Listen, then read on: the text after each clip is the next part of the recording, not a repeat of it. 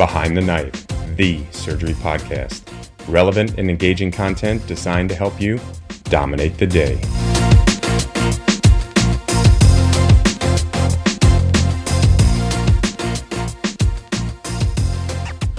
Hey everyone, welcome to another episode of Behind the Knife's Clinical Challenges. We would like to introduce ourselves as the newest trauma series team, once again coming out of Miami's Jackson Memorial Hospital Ryder Trauma Center.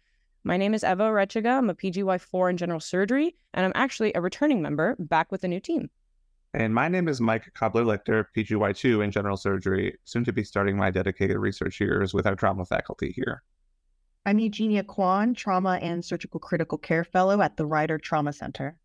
And I'm Jonathan Mesoso, an assistant professor of surgery at the University of Miami and an attending trauma surgeon at the Ryder Trauma Center.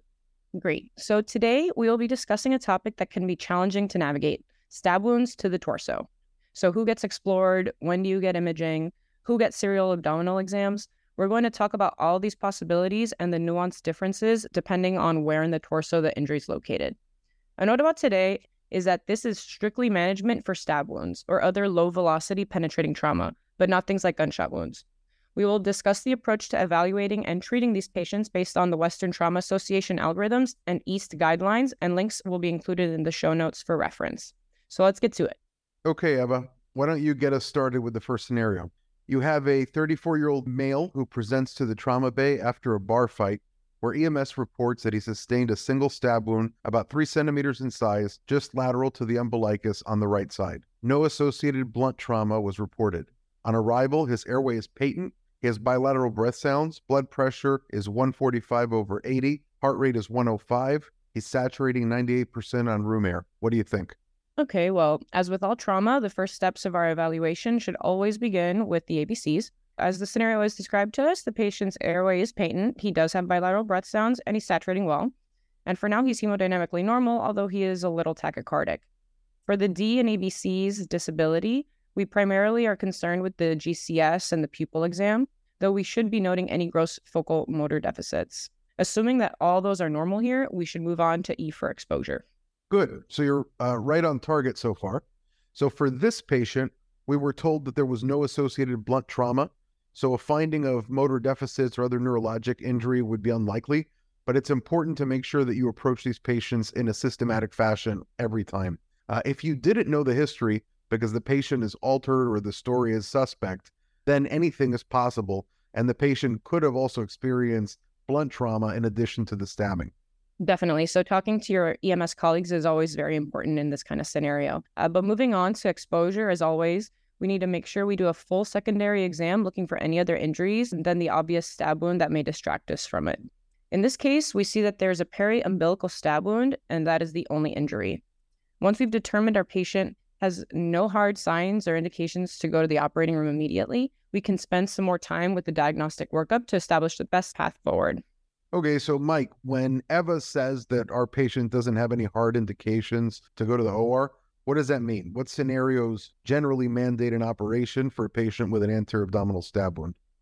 So in general, there's a couple. So patients with that hemodynamic instability, evisceration, impalement, peritonitis, hematemesis, or gross blood coming from an NG tube or on a rectal exam after an anterior abdominal stab wound should go directly to the OR, right? Yeah, that's correct. So now we've heard the term anterior abdominal stab wound a couple times. Eugenia, can you explain what they're talking about when they say that? Absolutely. So stab wounds to the torso are generally broken up into different regions based on their anatomic location. And this classification actually helps determine how we evaluate and treat these patients. Anterior abdominal stab wounds refer to those that occur between the anterior axillary lines from the costal margins down to the groin crease. Stab wounds to the flank occur lateral to the anterior axillary lines and are grouped together with back stab wounds. In this case, given the location adjacent to the umbilicus, this is an anterior abdominal stab wound. Great. Eva, what if our patient did have a hard indication to go to the OR? What operation would you perform in that situation? Well, it depends a bit. So, for example, if the indication is peritonitis, you might put a laparoscope in first just to see if there was actual peritoneal violation of the stab wound and to confirm entry into the abdomen. However, for the most part, for most other indications, you're probably going straight to an exploratory laparotomy. Okay, so our patient doesn't have a heart indication though. What's next? In this case, you can consider getting an upright chest x-ray. And what are you looking for in that situation? Depending on the location and trajectory of the injury, it's possible that the patient may have a hemothorax, and it's also possible to see free air under the diaphragm, suggestive of a hollow viscous injury. Notably, this should be performed with the patient sitting upright because you want to maximize the detection of free air under the diaphragm, but this isn't always possible, unfortunately. Okay. I think most people would say that if you find free air under the diaphragm on a chest x-ray in a patient with the stab wound to the abdomen, those patients merit some kind of operative exploration. But what if your chest x-ray is normal? In general, there's 3 separate decision pathways that you can go down for a stable patient with an anterior abdominal stab wound without any acute indication for surgery. So these would include local wound exploration pathway. There's a serial clinical exam or abdominal exam pathway. And then there's the diagnostic imaging pathway. The end goal of any of these 3 pathways is to continuously evaluate which patients can be successfully managed non-operatively versus which patients need to be moved into the operating room for exploration right away. Okay, so bringing it back to our patient, we get the chest x-ray and there's no free air. How do we decide which of the 3 non-operative pathways is the best strategy for our patient with an anterior abdominal stab wound? Yeah, so this is another situation where it depends. This is often based on the local resources and the trauma surgeon and the system preferences. But in general, the 3 different pathways seem to be equivalent. Are there any differences if our patient were to be not alert or not examinable in which pathway we choose? That's a good question. So many centers tend to be a bit more conservative with this population. Most studies evaluating non-operative management have historically excluded this population. While some centers prefer routine surgical exploration in this population, there have been 2 prior multi-center studies by the Western Trauma Association that suggest non-operative management in this population is still safe and effective. But with this in mind, the current recommendations from the WTA would be for liberal use of diagnostic aids to assess for peritoneal violation or intra-abdominal injury, either with diagnostic imaging or with local wound exploration. If any of these methods are positive or equivocal for peritoneal penetration or intra-abdominal injury in the non-examinable patient, you should go to the OR. But if they're negative, it is safe to put this population into the serial exams pathway. Okay, so our patient is alert and examinable. You got a chest x-ray on him, which is totally within reason, but not mandatory given the location of his stab wound in the periumbilical area. Take us through each of the 3 different pathways and how you would handle that with this particular patient. Let's start with a local wound exploration. First of all, what is it? How do you do it? Do you just stick your finger into the wound and guess, or is there a right way to do this procedure? Yeah, there's definitely a right way to do it. And there was a time in my life where I did think you just stick your finger in the wound and guess, but that is not the case. It should actually be done as a sterile bedside procedure where local anesthetic is injected into the area. And you would usually have to enlarge the wound with a scalpel to get adequate visualization. You also want to have good lighting. Exposure is key, so you'll need a couple of Army-Navy retractors to really see well. And essentially what you're trying to find or what you're trying to look at is the anterior rectus fascia to see if it's been violated.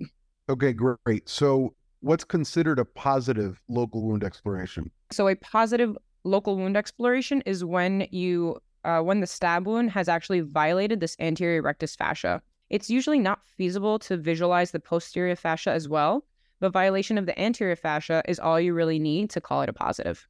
So what's the benefit of taking a patient down this local wound exploration pathway? Well, if it's negative, you can be confident that there was no peritoneal violation at all, and the patient can essentially be safely discharged home. It avoids the necessity of the observation period, serial abdominal exams, radiation and costs from admission or CT scan. It also avoids that the patient gets a non-therapeutic laparotomy. Okay, perfect. So that answers the question of what happens when it's negative. Now, what happens if your local wound exploration is positive? Do we always go to the operating room in that case? Again, if there are no other indications to go to the OR, a positive local wound exploration alone does not necessarily mean you need to go to the OR. In that case, the patient should be moved into either the serial abdominal exam pathway or the diagnostic imaging pathway. Okay, so bringing that together, negative wound exploration means patient can go home. Positive wound exploration means either a transition to the diagnostic imaging or the serial exam pathway. So now let's talk about the diagnostic imaging pathway. We're talking about CT scan here, right?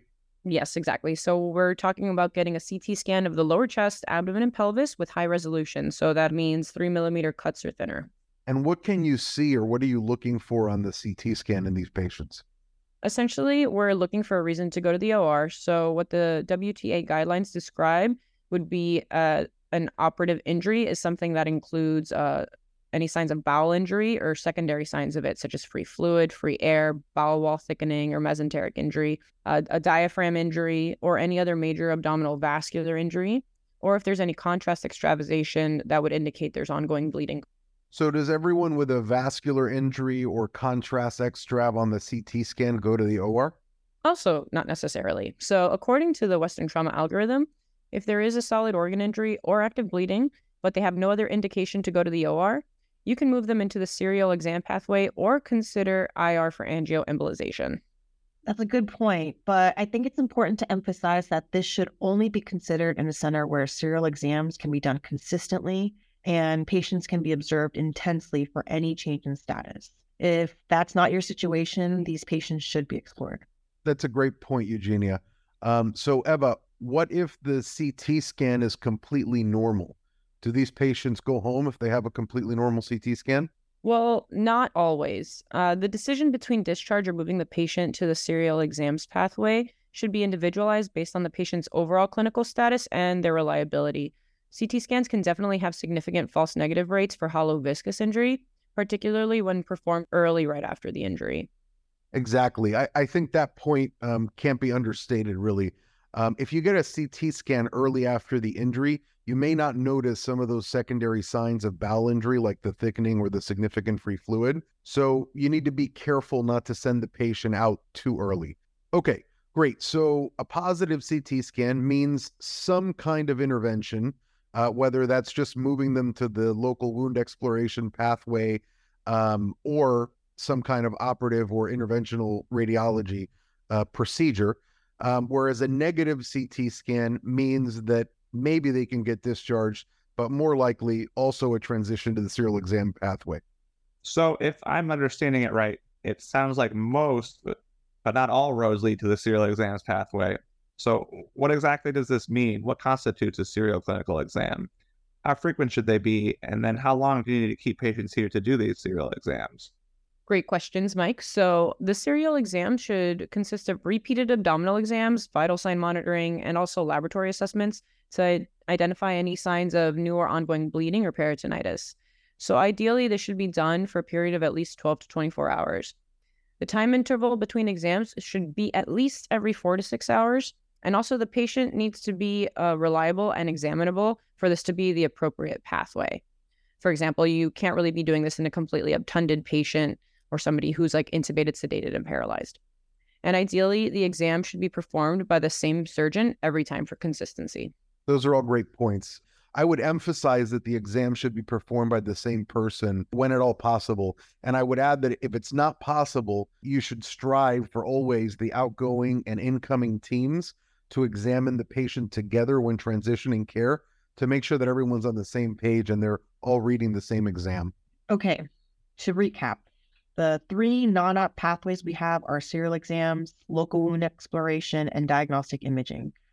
For the local wound exploration pathway, if it's negative, we can discharge. But if positive, we transition to serial exam versus diagnostic imaging pathways. For the diagnostic imaging pathway, positive scan means OR versus IR, while negative scan means discharge versus transition to serial exam pathway. And for the serial exam pathway, any change in the status to cause peritonitis or instability means OR. Any signs of bleeding without instability means transition to diagnostic imaging pathway. And if the patient status remains unchanged for the observation period, they can be discharged. So, Dr. Mazzoso, how do you usually manage patients with anterior abdominal stab wounds? Which of these pathways do you usually prefer? Mike, I thought you'd never ask.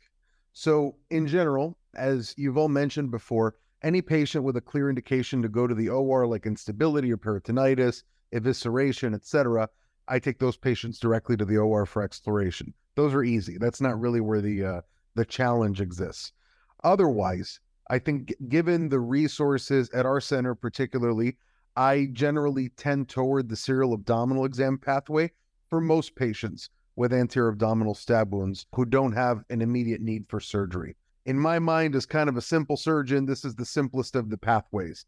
They get observed usually for about 24 hours, and if they remain stable with no changes in their abdominal exam, no new or worsened leukocytosis, or a significant change in their hemoglobin, then they can be discharged at 24 hours. If anything changes, particularly if they become unstable or if they develop peritonitis or leukocytosis, then they go to the operating room. If anemia is the problem, and I'm concerned that there may be a solid organ injury, I may consider a diagnostic imaging study in those patients versus a diagnostic laparoscopy. If it's a very thin patient with an anterior abdominal stab wound and no need for an immediate operation, I may consider doing a local wound exploration off the bat, because if it's negative, then they can be discharged home. But in general, I only do this for the really thin patients because, as you can imagine, a larger body habitus can make the wound exploration more difficult to do at the bedside. And finally, I don't usually get a CT scan in patients with anterior abdominal stab wounds, although we've already established that this may be a good diagnostic tool in certain patients. Awesome. That makes sense. Thank you. So when do we have to think about evaluation for thoracic injuries? Well, that's a great question because it moves us to the next scenario. So, Mike, you can take this one. Let's say that we have the same guy, same story, but now instead he's coming with a stab wound to the left chest and just lateral of his xiphoid, right below the costal margin. How does this change the workup? So once again, our first steps are always the ABCs. Here, everything is the same as the last scenario. But when we get to the exposure step, we notice he just has a single stab wound to the costal margin. So here we have a much higher suspicion for injuries to the thoracic structures. And so we need to be worried about the diaphragm as well. Does this type of anterior abdominal stab wound have a specific name? Yes. So these are referred to as thoracoabdominal stab wounds. Excellent. So how do you define a thoracoabdominal stab wound? Thoracoabdominal stab wounds are a subset of anterior abdominal stab wounds. So they're also bordered by the anterior axillary lines laterally, but they are bounded by the nipple line superiorly and then the costal margin inferiorly. That's correct. So what's so special about thoracoabdominal stab wounds? Why do they have their own subcategory? Is there any particular significance for them? Any difference in how you evaluate them or manage them? Definitely. So the difference with this location is that in addition to the intra-abdominal injury, there's also a higher likelihood of intrathoracic injury from thoracoabdominal stab wounds. Laterality also matters. So on the right, because you have the liver taking up most of the space, a liver injury would be more common, obviously, but a diaphragm injury would be less common, given the liver covers the diaphragm on that side. On the left, the likelihood of a diaphragm injury and subsequent diaphragm hernia is definitely higher. Perfect. Those are great points. So taking it back to our patient, it sounds like he has a left thoracoabdominal stab wound, and he's stable with no hard indication for the OR right now. So how would you work up this patient? In this instance, a chest x-ray and pericardial ultrasound are both mandatory. Interesting. It's kind of rare that we say something is mandatory. Why is that? What are you looking for? So on chest x-ray, I would be looking for evidence of a pneumothorax or hemothorax. If the patient has a diaphragmatic hernia, you may also see a gas bubble in the left chest as well. On pericardial ultrasound, you're looking for evidence of a pericardial effusion, which in this case would indicate hemopericardium until proven otherwise. Great. So let's say the chest x-ray you got in the trauma bay was unremarkable. The pericardial view on the ultrasound was negative. The patient remains stable and has no indication to go to the OR. So what now? Well, the good news is he doesn't need an emergency operation for hemorrhage control right this second. Okay, but does that mean that he can go home? In this scenario, definitely not. This is one of the more important take-home messages when dealing with thoracoabdominal stab wounds, particularly on the left side. Even though he doesn't have any indication for surgery right now, given the location of the stab wound, we need to be concerned that there is an occult diaphragm injury, and that's going to require an evaluation. Okay, how do you evaluate a patient with an isolated left thoracoabdominal stab wound for a diaphragm injury? Does he need a laparotomy? Are we doing this right away? Great questions. So the current recommendations in this scenario are to take the patient to the OR after a period of 8 to 12 hours for diaphragm evaluation. these patients don't require a laparotomy. Actually, the procedure of choice in this case is a diagnostic laparoscopy. This way, you can usually inspect the diaphragm and repair it in a minimally invasive way and prevent the patient from getting a big laparotomy. Okay, you mentioned waiting a period of 8 to 12 hours prior to doing the diagnostic laparoscopy. Why is that? It seems like it would be better to just get it out of the way as soon as possible. Well, remember, these are thoracoabdominal stab wounds, so the rules for anterior abdominal stab wounds still apply. These patients should get a period of serial abdominal exams to ensure no peritonitis, since they still can have halobiscus injuries if the trajectory entered the peritoneum.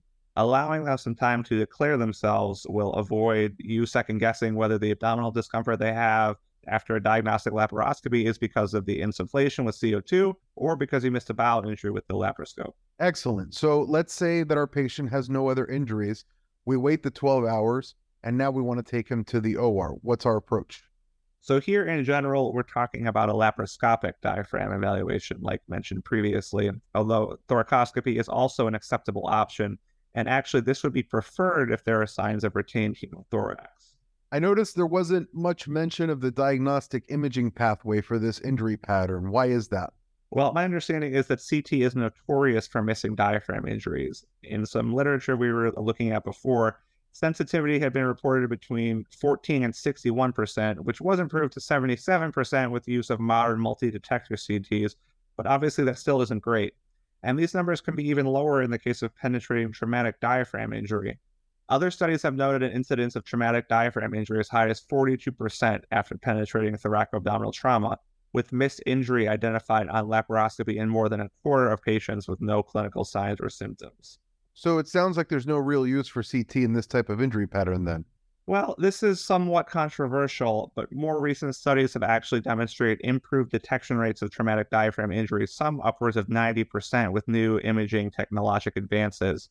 The Western Trauma Association consensus guidelines recommend close post-discharge follow-up and repeat imaging at 6 to 12 months to identify a missed traumatic diaphragm injury with visceral herniation, if this is the approach used to rule out a traumatic diaphragm injury. Okay, great. So what if I told you that in this same patient, you instead found free fluid within the pericardium? How would that change your management? Well, in that case, the fluid is blood until proven otherwise, and this patient should go directly to the operating room for a median sternotomy. That's exactly right. And definitely the correct answer for the oral boards, definitely a safe answer. Although I will say that some, like some studies that have come out of South Africa, would argue that in the hemodynamically stable patient with those findings, a subxiphoid pericardial window and a drain may be an adequate approach if the patient remains stable in the OR without any continued bleeding after you open the pericardium. But that discussion is kind of outside of the scope for today. Just be aware that there's other options out there. However, your answer is absolutely correct and the safest way to approach this problem. Now, what if I told you that the chest x-ray showed a moderate left hemothorax, but the pericardial ultrasound was negative for blood? Well, that's another one of those tricky situations. In this case, because there's a left-sided hemothorax, the sensitivity of the pericardial ultrasound actually drops significantly and cannot definitively rule out a cardiac injury, as the hemopericardium may be decompressing into the left chest. So in this case, the patient should still get a subxiphoid pericardial window to evaluate for hemopericardium. Perfect. I guess you are paying attention to morning report. That's great. Okay, let's change up the scenario once again. Let's say the stab wound was on his back, a few centimeters to the right of his spine, at the level of approximately L3. Otherwise, his vital signs are the same. Eugenia, your turn. Again, we go back to the ABCs to start. So we do all that and find our only injury is the stab wound on the patient's back. Here, we're less concerned about thoracic structures given the location, and we have to shift our attention to the possibility of injury to retroperitoneal structures. Does this change the approach to which non-operative pathway we select? Absolutely. Retroperitoneal injuries can include, of course, major blood vessels and solid organs, as well as colon and duodenum. The problem is that injuries here can have much more subtle initial exam findings and symptoms. Because of this, the recommendation for all back flank wounds that are managed non-operatively is to go down the diagnostic imaging pathway. Okay, are there any special considerations we need to think about when ordering the imaging for these types of wounds? So classically, the board's answer was triple contrast CT if you're concerned about a colon injury. So triple contrast CT, meaning IV, PO, and rectal contrast, has report sensitivity of 100% and specificity of 96 to 100% for identifying injuries requiring OR or IR in several studies. However, there's some debate as to the necessity of this. There are also multiple studies describing similar results with either double contrast or with just rectal contrast. Still, others think that a regular CT with IV contrast does the trick. Ultimately, the Western Trauma Association algorithm leaves the details of contrast administration to the discretion of the surgeon and radiologist. So our patient goes to the CT scanner, he gets a triple contrast CT, and the CT is completely negative for any intra-abdominal findings. What do you want to do in that case? According to our diagnostic imaging pathway, this patient can either be moved to the serial exams pathway and observed or discharged. If his vitals and exam are stable, there are no findings on the CT in this patient, I think he's safe to discharge home. Okay, that seems reasonable. What if the CT scan is not necessarily positive, but also not necessarily negative? Let's say they tell you that there's, or you see when you're reviewing the scan, some haziness, kind of a little stranding or something near the colon or the duodenum. What would you do in that case? In that case, I would consider that a positive CT and would explore the patient. Great, I agree. I think that's the safest route for that patient. It's important to remember that the retroperitoneal structures may leak for a certain amount of time before the patient begins to get sick. And I think it's better to be ahead of the game. So in these cases, I think doing a laparotomy is definitely not a crime. I think it's probably the safest thing. So one final scenario. This is the easiest one, I think. Same patient, same history with one stab wound to the anterior abdomen, but he's hemodynamically unstable with an initial systolic blood pressure in the 140s, but then he immediately after getting your chest x-ray, you notice he becomes somewhat lethargic and his heart rate's now in the 120s and a repeat systolic is now 85. So what do we do now? Okay, that's easy. OR for a laparotomy. But we have to remember, can't forget about the basics. We need to start with our ABCs, our chest x-ray, evaluation with pericardial ultrasound, if there's any concern for thoracic injury based on location or adjunct imaging. This is particularly important in cases of hemodynamic instability, as you don't want to have a negative laparotomy with a hypotensive patient only to realize that the source of the instability was a thoracic injury the whole time. Yeah, those are great points. And one thing I would add that we haven't really stressed during this episode, because it's kind of a given when you're talking about trauma, but particularly in this patient who now started to decompensate, really important to make sure that you have your adequate IV access and have started. In this case, I would probably start a massive transfusion protocol, but making sure that you have your blood products available is very important at this initial stage, even before getting to the operating room. So does the operative approach change if the stab wound were to the back flank or the thoracoabdominal area in this scenario? No, as always, hemodynamic instability is a hard indication to go to the OR. The initial approach should be laparotomy for all of these situations. You can pay special attention to the evaluation of the diaphragm for a thoracoabdominal wound and to the retroperitoneum for a back flank wound, but the approach is the same. Great. So you take your patient to the OR, you find a mesenteric hematoma that's expanding, you do some resections, and the guy does great. What if instead this guy had been hemodynamically stable, but was rigid and severely tender to palpation?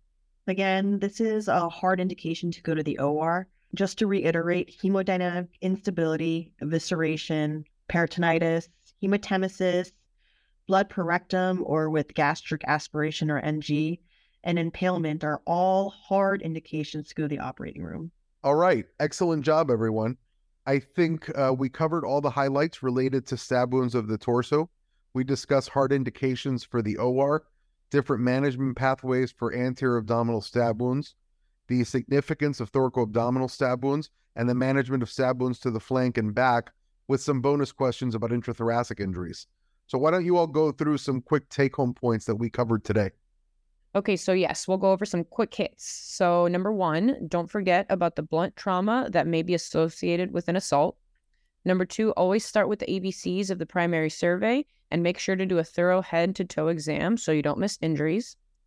Number 3, patients with stab wounds to the torso and hemodynamic instability, evisceration, peritonitis, impalement, or gross blood should go to the OR. Number 4, all patients with anterior abdominal stab wounds do not need a laparotomy. The 3 general clinical pathways for these patients, if they don't have a clear indication to go to the OR, include serial abdominal exams, local wound exploration, or diagnostic imaging. Number 5, serial abdominal exams require frequent monitoring, ideally by the same member of the team every time to detect changes early.